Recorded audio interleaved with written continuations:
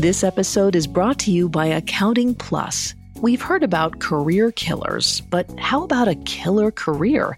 Accounting has got it all. You'll have flexibility, great pay, and the kind of lifestyle you've always dreamed of. If that's not enough, you'll have the opportunity to make a difference by using your detective skills to investigate financial mysteries. Want in? Accounting Plus provides free resources that'll help guide you to a successful career in accounting and personal freedom. Do more. Live more. Visit joinaccountingplus.com. This episode is brought to you by BetterHelp. Can you believe this year's halfway over? So much has happened. Time flies. Sometimes you go, and you look up and 6 months just flew by. I'm still hoping to get some traveling in this summer and see my family. So important. Even with everything going on, it's important to remember to slow down, take a minute to reflect and make adjustments for the rest of the year ahead. And if you need a little help with that, therapy is an excellent option. Personally, it helps to have an allotted hour a week where I can stop and think about myself, things I'm working on, issues that come up, and refocus on goals I'm working towards. You can work through anything, not just major traumas. Self-care is not selfish. If you want to give therapy a try, check out BetterHelp. It's entirely online, and all you have to do is fill out a brief questionnaire to get started. Plus, you can switch therapists at any time for no additional charge. So take a moment for yourself. Visit betterhelp.com/serialkillers today to get 10% off your first month. That's betterhelp, HELP.com/serialkillers. Now on Netflix, inspired by the unbelievable true story of a fake hitman, comes the new movie, Hitman, from Academy Award nominee Richard Linklater. At 96% certified fresh on Rotten Tomatoes, critics are calling Hitman a smart, sexy crime thriller with surprises at every turn. Starring Glenn Powell and Adria Arjona, Hitman. Now playing on Netflix and in select theaters. Rated R. Due to the graphic nature of this killer's crimes, listener discretion is advised. This episode includes discussions of murder and assault that some people may find offensive. We advise extreme caution for children under 13. Helplessness, powerlessness. We fear that which we cannot control. We fear being struck by lightning, sucked into a tornado, crushed in an avalanche, swept away by a tidal wave. We fear being trapped in unescapable and unpredictable tragedy. But man-made tragedies are infinitely more terrifying. The man down the street could break into your home. The woman down the block could hit your child. The charming man in your apartment complex could spend his free time drugging and killing vulnerable teenagers. Clifford Olson was one such man. He reveled in making his parents, his wife, and even the full force of Canadian law enforcement feel helpless against him. Nobody was safe from his masterful manipulation. And when he got truly violent, British Columbia was flooded with the blood of the innocent.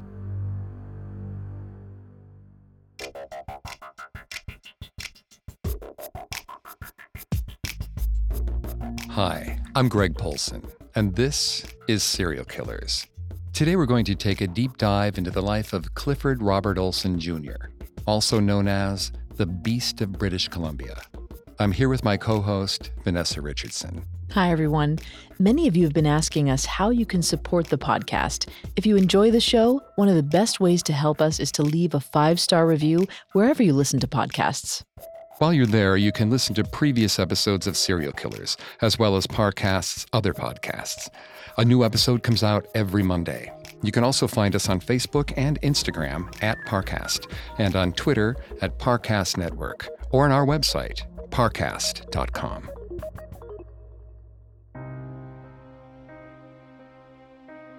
Clifford Olson killed his first victim on November 17, 1980. And he proceeded to go on a vicious killing spree until his capture on August 12, 1981. He was convicted of 11 murders in total. Clifford Olson killed in the suburbs and on the country back roads surrounding his hometown of Vancouver, British Columbia, Canada. He abducted teenagers of both sexes, drugged them, and killed them by stabbing, bludgeoning, and strangling. He was Canada's first famous serial killer, and he became most known for a controversial and unprecedented cash for bodies deal that he made with Vancouver law enforcement. Clifford Robert Olson Jr. was born on January 1, 1940, to Clifford Olson Sr. and Leona Olson at St. Paul's Hospital in Vancouver, British Columbia, Canada. His life started as a celebration. The hospital gave his parents a baby book and a gift from a local drugstore in honor of the adorable New Year's baby. He was also his parents' firstborn child. To Leona and Clifford Sr., Clifford Jr. was a special little boy. When the Olsons celebrated in Vancouver, the world was embroiled in chaotic and brutal armed conflict. World War II raged across the Atlantic, and Canada's troops fought alongside British, American, and French armies against the Nazi scourge. Clifford Olson Sr. was a serviceman who enlisted in the Canadian military. There are no records to show that he fought in the conflict in Europe, but he did spend long periods of time away from home, assisting the war effort. While Clifford Sr. was away, Leona raised Clifford Jr. alone. Leona worked as a housekeeper, and she would bring Clifford Jr. with her to work, giving him as much attention as possible. Clifford Jr. was the apple of her eye and the center of her world. Leona coddled Clifford Jr., giving him everything he wanted. He learned quickly that she was his to control, and his earliest years were a primer course in manipulation. Vanessa's going to take over on the psychology here and throughout the episode. Please note, Vanessa is not a licensed psychologist or psychiatrist, but she's done a lot of research for this show. Thanks, Greg. Clifford Olson Jr. had plenty of narcissistic tendencies. According to the Diagnostic and Statistical Manual of Mental Disorders, 5th edition, or DSM-5 for short, people with narcissistic personality disorder have several key symptoms. Narcissists lack empathy and only care about other people's feelings insofar as other people's feelings relate to themselves. Their relationships are superficial and self-interested. They have an inflated sense of self-worth and constantly seek attention to validate that self-worth. It's possible that for Clifford Olson Jr., his ego became inflated at a young age. He was the most important thing to his parents, so he might naturally think that he was the most important thing in the world. It's tempting to think that this can explain Clifford Jr.'s later violence, but the truth is much more frightening. Clifford Olson Jr. is an exception to the serial killer rule. Most serial killers have traumatic or stressful childhoods. Their parents were abusive or neglectful. They often suffered from sexual abuse, witnessed violence, or suffered from some other horrific incident. These incidents often condition these killers to dehumanize others from a young age. For most killers, their psychological problems are caused by problematic childhoods. That's not the case for Clifford Olson Jr. Clifford Olson Jr. claimed to have suffered from childhood abuse, but he was a compulsive liar who changed his stories on multiple occasions. Most sources indicate that Clifford Olson Jr. never suffered from childhood abuse, physical, sexual, psychological, or otherwise. His parents did not suffer from psychological disorders, nor were they alcoholics or drug users. They even had 3 more children, none of whom displayed the same misbehaviors as Clifford Olson Jr. While his mother coddled Clifford Olson Jr. in his infancy, the arrival of his other siblings began to demand a great deal of Leona's attention. His mother could no longer give Clifford everything he ever wanted, and the coddling came to an end. This early coddling could hardly explain his later murderous behavior. After all, many firstborn children are coddled by their parents, but most don't turn out to be serial killers. We like to think we can understand what causes someone to become a serial killer. If we can understand the circumstances that produce these abhorrent individuals, we can understand how to avoid making more of them, or at least learn to spot them before they start killing. Unfortunately, the complexity of the human psyche means psychological malfunctions rarely have a single cause. In the case of Clifford Olson Jr., we can't find any external cause for his behavior. The idea that the average parent can have a child, and that child could grow up to be a serial killer due to no fault of the parent, that is a truly terrifying idea. In 1945, World War II finally ended. Clifford Olson Jr. was 5 years old, and his father moved their family to Richmond, British Columbia, a suburb of Vancouver. They moved into a neighborhood that was built by the Canadian government to help house its veterans. Clifford Olson Sr. got a job as a milkman, and he drove one of the last horse-drawn wagons in the area. Leona Olson started working at a local fish cannery. The Olson home was stable and supportive. Clifford Olson Jr. began attending elementary school, but despite his stable home life, his poor behavior soon began to show. Clifford Olson Jr. acted out in class. A former teacher of Clifford said he deliberately misbehaved to be the center of attention. Sometimes it was almost as if he wanted to be caught. The DSM-5 lists attention-seeking behaviors like these as one of the symptoms of narcissistic personality disorder. In elementary school, Clifford Olson Jr. was already showing these signs. Other people who knew Clifford as a child described him as a smart aleck, a loudmouth, and a bully at heart. His father, Clifford Sr., remembered that Clifford Jr. was always getting into fights at school and getting beaten up. Clifford Jr. was small as a child, and his narcissism meant that losing these fights only served to make him angrier towards the others around him. He blamed other people for his own failings and continued to repeat the same mistakes. When Clifford Jr. was 10 years old, he began skipping school. While he was out of class, he engaged in criminal behaviors and practiced conning people. He would go door to door selling out-of-date lottery tickets. He picked berries from people's backyards and then sold them back to the growers. He also stole milk money left out on porches. His father was the milkman, so Clifford Jr. felt the milk money belonged to his father. If the money belonged to his father, then that money belonged to Clifford Jr. too. This inflated sense of entitlement is also an aspect of the narcissism that was present in Clifford from an early age. Beyond petty theft and small con jobs, Clifford Jr.'s behavior started to escalate. He tormented the neighborhood dogs and cats for his own amusement. Rumors began to spread that Clifford Jr. had smothered 2 pet rabbits as well. According to a study published in Child Psychiatry and Human Development by Douglas Wax and Victor Haddocks, childhood cruelty towards animals is strongly associated with psychopathy. When Clifford Jr. began mistreating animals, it was the first sign that his psychology was more dangerous than simple narcissism. Clifford grew tired of losing the fights that he'd been starting. He began to study boxing at a young age.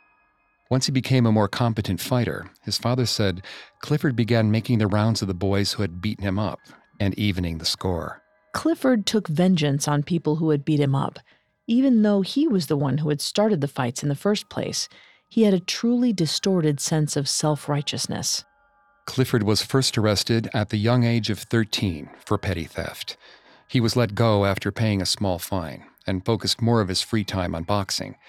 In 1954, when Clifford was 14, he was runner-up in a bronze gloves boxing tournament. His boxing coach, Tommy Ewell, had only positive memories of Clifford, saying Clifford was a good boy. Clifford was learning how to make good impressions on people. He began to read the expressions of those around him and react in manipulative ways. He built himself a superficially charming persona that he would use throughout his life. In 1955, when Clifford was 15, his 5 years of skipping class and misbehaving resulted in him flunking the 8th grade.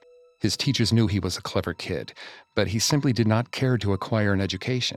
In 1956, he graduated 8th grade at 16 years old. Then he dropped out of school and got a job at the Lansdowne racetrack, while still living at his parents' home.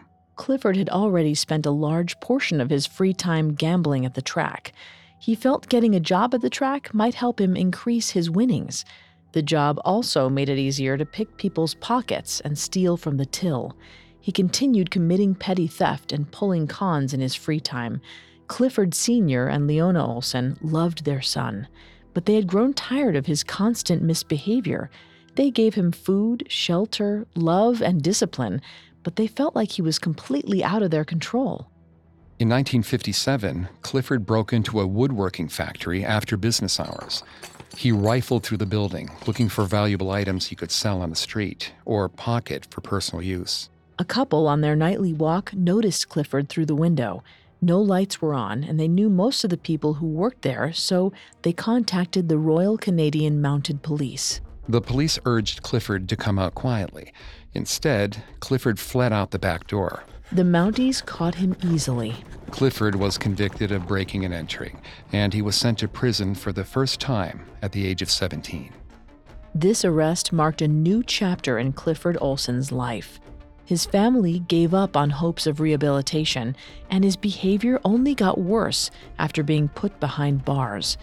Even the prisons of the Canadian justice system had a hard time keeping Clifford Olson's evil contained.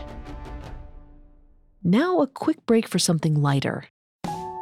This episode is brought to you by Accounting Plus. We've heard about career killers, but how about a killer career? Accounting has got it all.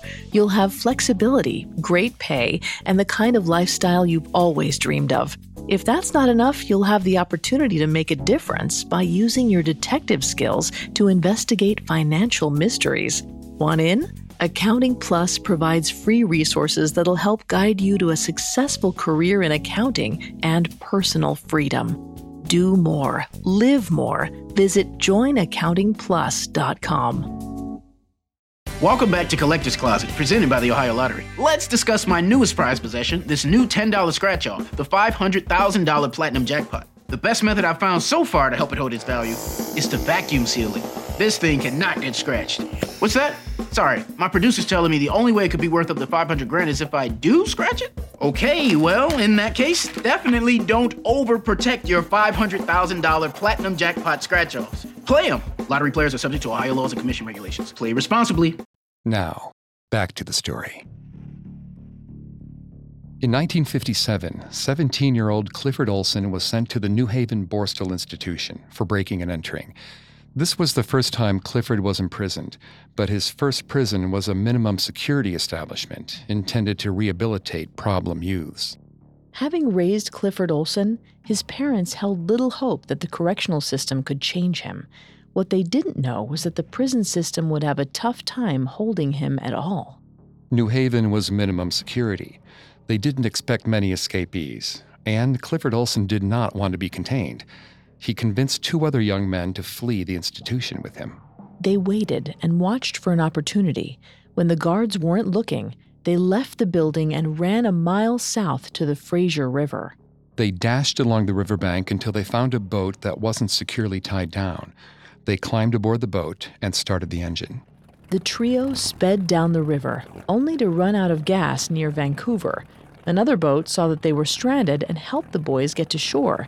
But the Royal Canadian Mounted Police, or RCMP for short, were already looking for them. Clifford Olson managed to avoid being recaptured and made his way back home. His parents were not pleased to see him. They urged Clifford to turn himself into the police. They knew if he was free, he would only cause more trouble. For once, Clifford listened to his parents. He turned himself in shortly after breaking out. His parents believed at the time that he listened to them for their sake, but Clifford would only act when he believed that he could benefit in some way. He decided to turn himself in because he thought it would be less work than going on the run.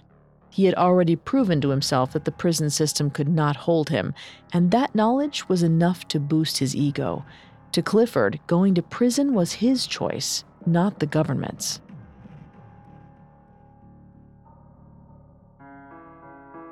Clifford Olson was sentenced to an additional year in prison for escaping custody.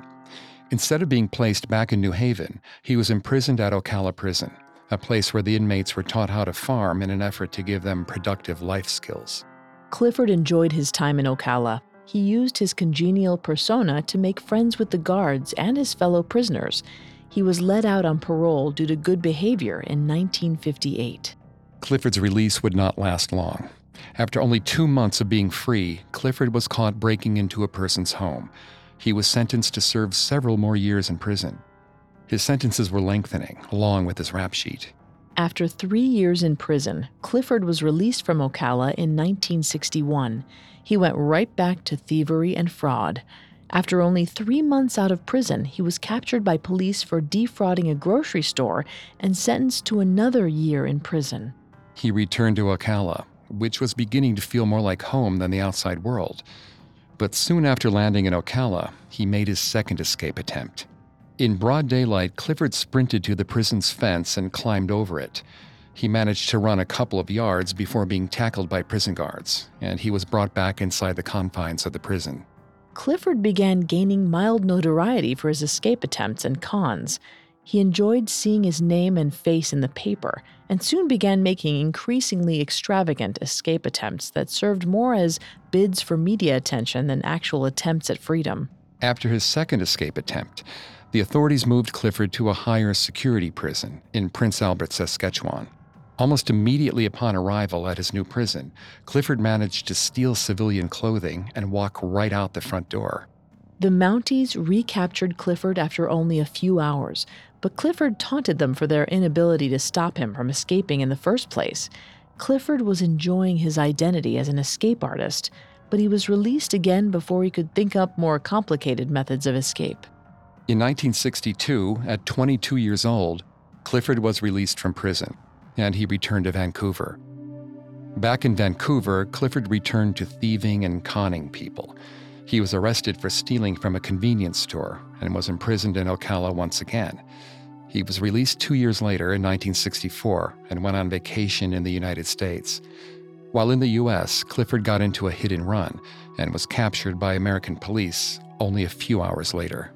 In 1964, the internet did not exist, and police forces around the world were much less connected than they are today. American cops had no immediate access to Clifford's criminal record, and their security standards were overly lax as a consequence. Clifford easily took advantage of that. While in police custody, Clifford convinced his lawyer to allow him to pick up his bail money on his own. Instead of returning to police, he fled back to Canada. Along the way, he picked up a teenage girl whose name is not known.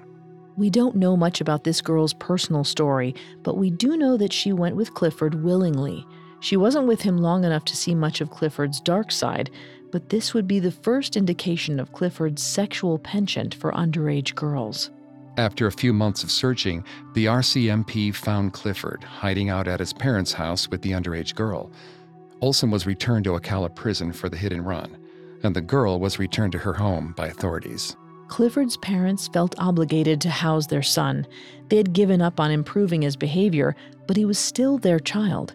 Leona Olson lied to herself, looking for positive things about the boy she loved. For instance, she often remarked on his cleverness, while leaving out the fact that he often used said cleverness to deceive and prey on others. Clifford Olson Sr. felt trapped by his son. He made no excuses for his kid's behavior. Both parents preferred it when Clifford Jr. was in prison because it made their lives easier. But anytime Clifford Jr. was out of prison, they did not turn him away. In 1965, Clifford researched kidney disease in the prison library. Over the course of a few months, he visited the prison doctor and reported the symptoms, gradually increasing their severity. This was perhaps his most clever escape attempt. He did weeks of research and preparation while getting a good sense of the prison doctor's personality. With extensive knowledge on the subject, Clifford made a strong bid towards tricking a professional doctor. Of course, the doctor would not have been convinced by Clifford's words alone. When Clifford's reported symptoms grew severe, the doctor asked Clifford to supply him with a urine sample. Clifford entered the bathroom, cut himself, and mixed his blood in with the urine. Noticing the blood, the doctor ordered that Clifford be brought to an outside hospital for further testing. Everything was going according to Clifford's plan, and Clifford was exhilarated. Once he arrived at the hospital, Clifford waited for his opening. As soon as his surveillance detail left him unattended, Clifford climbed out the window and ran to freedom. Clifford was pleased with his own ingenuity, and he wasn't going to miss this chance to have some fun in the free world. Clifford joined up with a fellow former convict named Dave. Clifford and Dave decided to wreak some havoc, and they went around breaking into people's homes. At one home, Clifford found a gun and got a bright idea. Clifford had learned that a nearby Safeway supermarket kept thousands of dollars in their store safe. He convinced a store employee to let him into the manager's office. Once in the office, Clifford pulled the gun on the manager and urged him to open the safe. Knowing that the police were still looking for him, Clifford got skittish.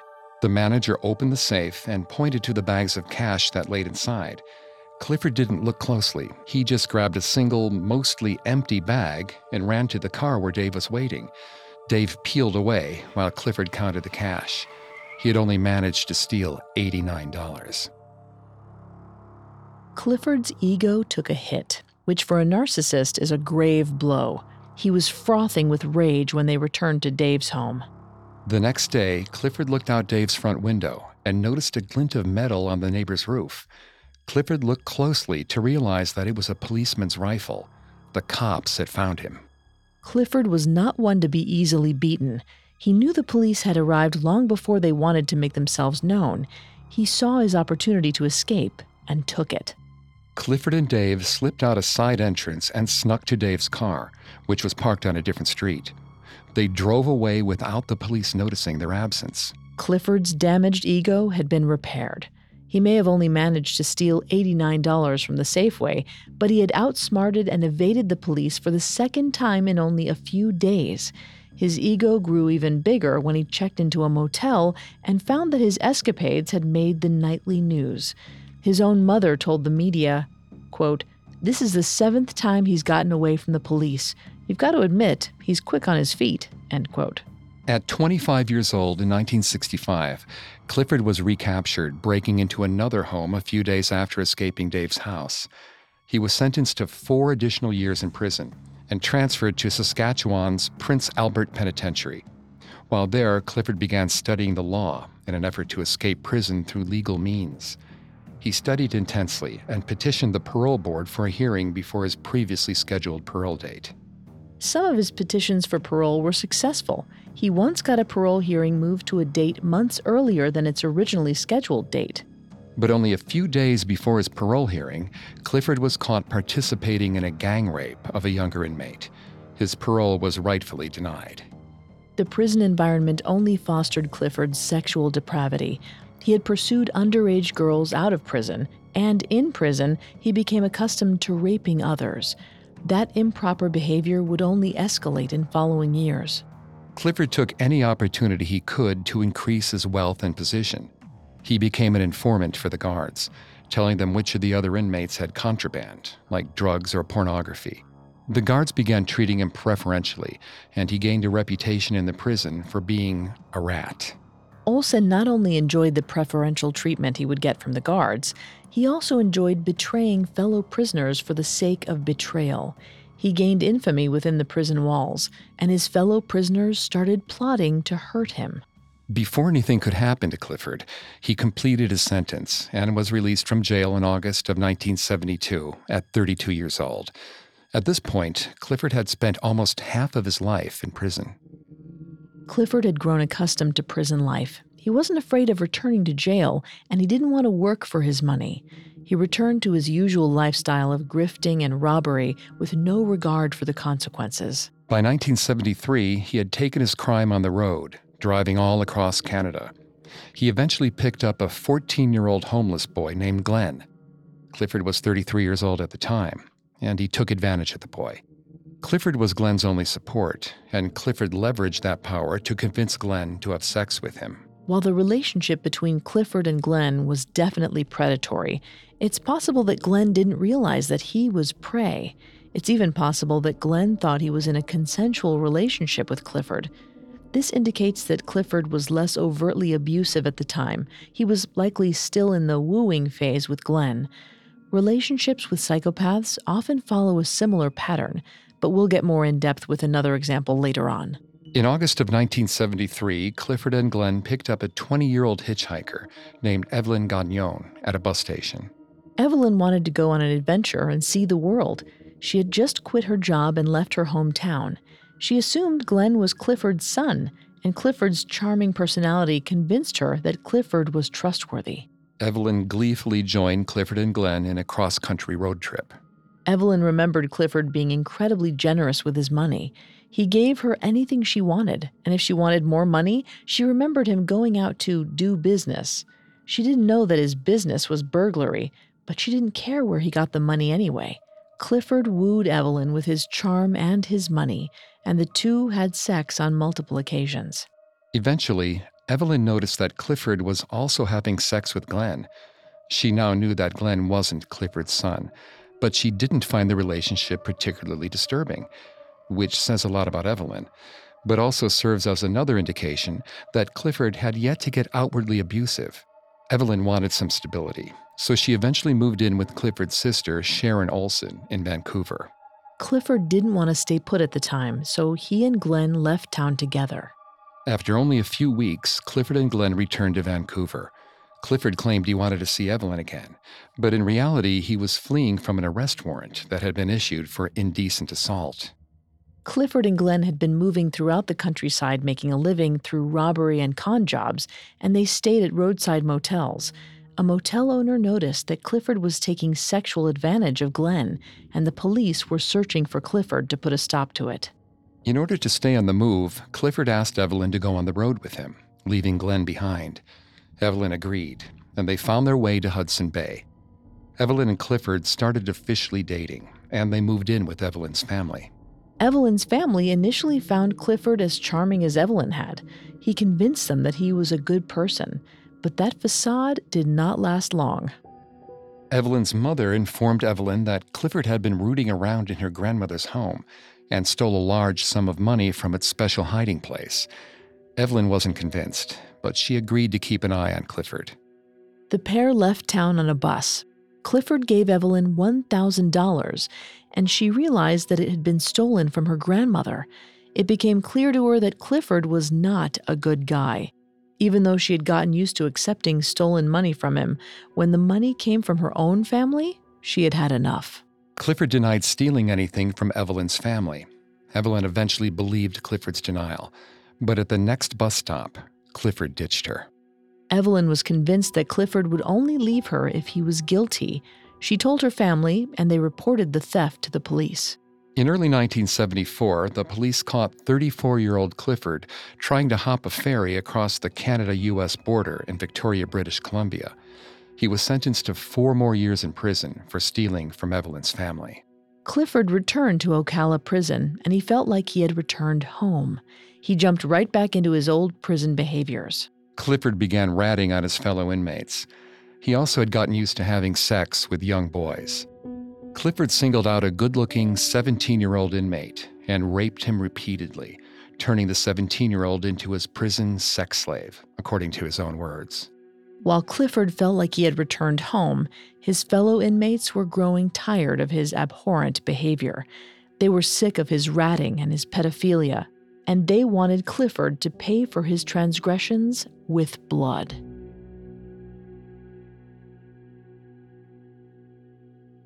It's time for a short break. Now back to the story. In 1974, 34-year-old Clifford Olson was making enemies out of his fellow inmates. The guards noticed the growing animosity toward Clifford, and the warden decided they needed to place Clifford, their snitch, under greater protection. In 1976, they transferred Clifford back to Saskatchewan's Prince Albert Penitentiary, a facility he had been placed in 4 years prior. Prince Albert was built with monitoring capabilities, meant to ensure safety for prison informants, unlike Ocala. Unfortunately for Clifford, his reputation had preceded him. He was not only a snitch, but a pedophile, 2 things that prisoners absolutely despise. The resentment the prison population had for Clifford reached a breaking point when Clifford overheard 2 convicts discuss a prison drug smuggling operation. Clifford told the guards about the drugs, and a gang of prisoners decided to put an end to Clifford Olson. A convicted bank robber named Gordon Lucier had a friend smuggle him a pair of scissors from the prison tailor shop. He and a group of inmates planned to kill Clifford during a prison poker game.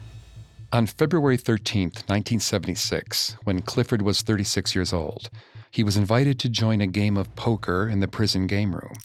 Clifford enjoyed gambling, so he took the men up on their offer. Clifford noticed that as the game went on, inmates started entering the room one by one. His fellow poker players acted like they thought nothing of it, so Clifford withheld his own suspicions. After a few hands, one of the spectators asked if he could join the game. Clifford's paranoia had peaked. He snapped at the man. "Go start your own game." The man yelled back at Clifford and accused Clifford of being a rat. Clifford vehemently denied the allegation. He claimed that he was no rat and that the other poker players could back him up on that claim. Clifford looked to his other fellow poker players for assistance. only to be stonewalled by blank faces. He stood up to run. The group of spectators blocked the exit with a ping-pong table. Clifford bolted towards the door anyway. He only made it a few steps before Gordon Lucier cracked him in the head with a hammer he had taken from his job in the prison workshop. Lucier brought out the scissors and proceeded to stab Clifford 7 times. The rest of the gang stepped in to kick and beat Clifford, fully intending to kill him. Before Clifford could die, the guards broke back into the room, putting a stop to the attempted murder. The guards rushed Clifford to the Prince Albert Hospital. Doctors worked tirelessly to save his life, and after several hours of surgery, Clifford survived. Failing to kill Clifford became one of Gordon Lucier's greatest regrets. The entire nation of Canada later shared those regrets. Clifford, on the other hand, did not miss a beat. He used the attempted murder as leverage for his own benefit. Clifford argued that the attempt on his life was due to his work as an informant. As such, Clifford argued that the institution was responsible for his pain. The Saskatchewan Criminal Compensation Board agreed, saying Clifford's conduct was above reproach and indicated an unusual degree of moral and physical courage. Clifford was paid $3,500 as compensation for the attempt on his life and as a commendation for his bravery. Instead of being frightened, Clifford's ego only grew after he survived his murder attempt. For his own protection, Clifford was moved to the super maximum unit in the Prince Albert Penitentiary. While here, Clifford continued his informant work. He met a man named Gary Francis Marcoux. Gary was being investigated for the rape and murder of a 9-year-old girl named Jean Dove. The police were convinced Gary Marcoux had killed the little girl, but they didn't have enough evidence to prove Gary's guilt in a court of law. Clifford saw Gary as the perfect opportunity to practice his manipulation skills and to get more praise for his informant work. Clifford approached Gary and quickly befriended him. Gary asked Clifford if Clifford could tell the police that they had been smoking marijuana on the night of the murder, which would provide him with an alibi. Gary was sure that Clifford could use the goodwill he had fostered with the guards to convince the courts that Gary was innocent. Clifford was such a convincing liar that he could literally brag about the ability to someone and have them believe that he would only tell them the truth. Clifford told Gary that he would love to provide an alibi, without telling Gary that he had been imprisoned on the night of the murder. He said he wanted to be absolutely sure that he didn't mix up any of the details. He asked Gary to write down the alibi in as much detail as possible. Gary took the bait, and he wrote out his false alibi. Clifford gave the false alibi to the police. He told the police that if they let him keep talking to Gary, he could convince Gary to write down a confession. The police believed Clifford. They kept Clifford safe and allowed Clifford extra time to speak with Gary Marcoux. Over the next several months, Clifford took extensive notes on his interactions with Gary. Many of these notes were about Gary's pedophilic rapist fantasies. Clifford had already raped underage inmates in prison, and hearing Gary's stories helped Clifford realize that he could take his actions a step further. He could achieve greater control, greater deceit, greater pleasure. Everything Clifford enjoyed doing could be escalated to help him achieve a higher high. Authorities never suspected that Clifford would begin to internalize those fantasies. As Clifford talked to Gary, he learned from Gary's mistakes and began to dream about getting the opportunity to kill children and outdo Gary. Eventually, Clifford convinced Gary to tell him everything about Jean Dove. Gary wrote a step-by-step description of how he abducted, raped, and murdered the poor 9-year-old girl. Gary thought Clifford wanted the confession written out so that Clifford could masturbate to the story. The authorities thought Clifford got the confession to help convict Gary in a court of law. Both parties were right about Clifford's motivations. Gary was taken to court, and it was revealed that Clifford had betrayed him. Gary pled guilty and confessed to the murder. He was convicted and sentenced to 25 years in prison without parole. While one child killer had been kept behind bars, Clifford Olson was determined to become a child killer the next time he was let out. He kept his inner desires hidden, and he maintained the law's perception of him as a hardened con man and helpful informant. Clifford was released from prison once again in January of 1980. He was 40 years old, and had spent only 4 years of his adult life outside of prison. He went back to his con man ways, but this time his bad behavior escalated in severity. In February of 1980, he met a woman named Joan Hale at a bar. Clifford found Joan to be attractive and vulnerable. He wanted to claim her. Joan was about to fall prey to a psychopath. According to a study called Forensic Uses of Clinical Assessment Instruments, psychopaths are, quote, grandiose, deceptive, dominant, superficial, manipulative, effectively shallow, unable to form strong emotional bonds with others, and lacking in empathy, guilt, or remorse. They're also irresponsible and impulsive and tend to ignore or violate social conventions and mores, end quote. Many of these traits are shared by narcissists. Prior to Clifford's killing spree, prison psychologists thought Clifford was simply a narcissist. Narcissists tend to be less dangerous than psychopaths, so while they thought Clifford would likely return to stealing upon his release from prison, they did not expect his behavior to become so atrocious it would forever scar British Columbia. That misdiagnosis allowed for Clifford's release. This did not help Joan Hale. She would accidentally find herself in a relationship with one of the most objectively psychopathic men who has ever existed. Psychopathy can be measured by a clinical tool called the Hare Psychopathy Checklist. Qualified clinicians can use the checklist to measure 20 different personality traits associated with psychopathy. The end result is scored and measured on a scale of 0 to 40. A person with a score of 0 shows no psychopathic traits. A person with a score of 40 exhibits every psychopathic trait.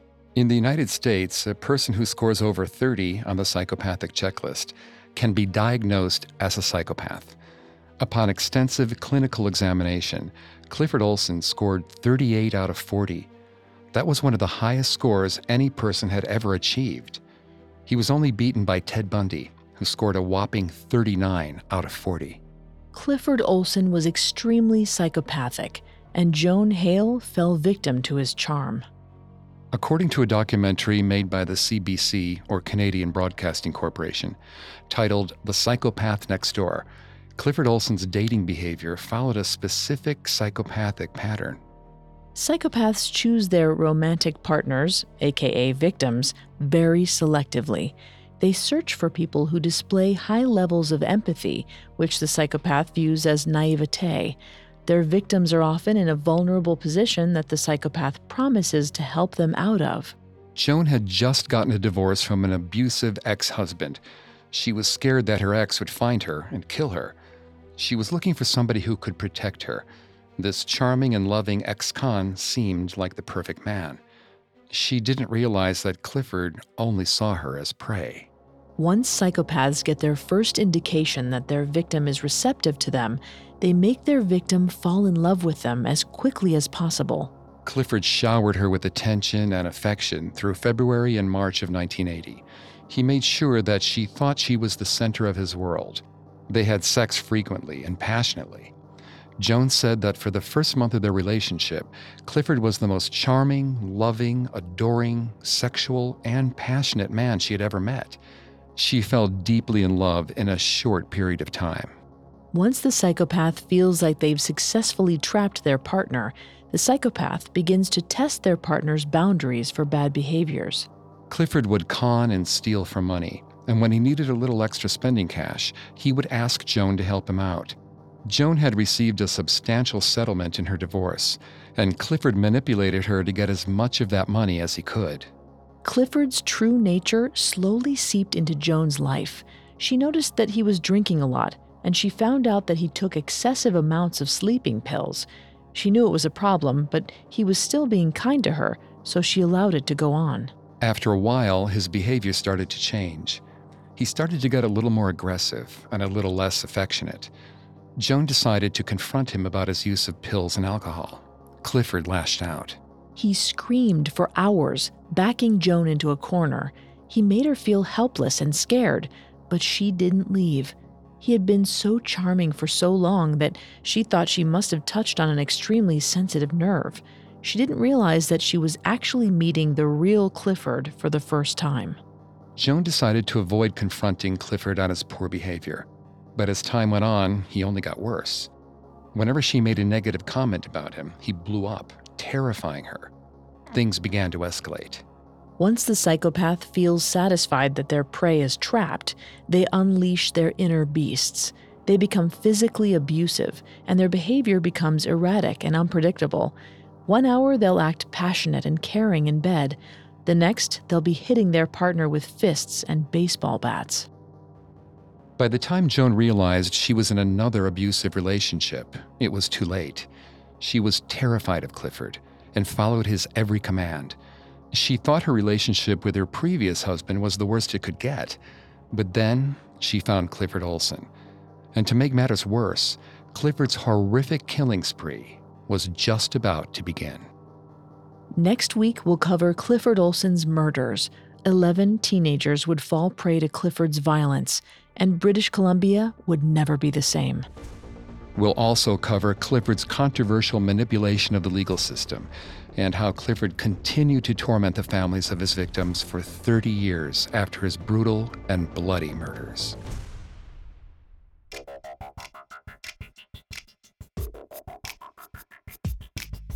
Thanks again for tuning in to Serial Killers. You can find more episodes of Serial Killers, as well as all of Parcast's other podcasts, on Apple Podcasts, Stitcher, Google Play, CastBox, TuneIn, or your favorite podcast directory. Several of you have asked how to help the show, and if you enjoy the show, the best way to help is to leave a 5-star review.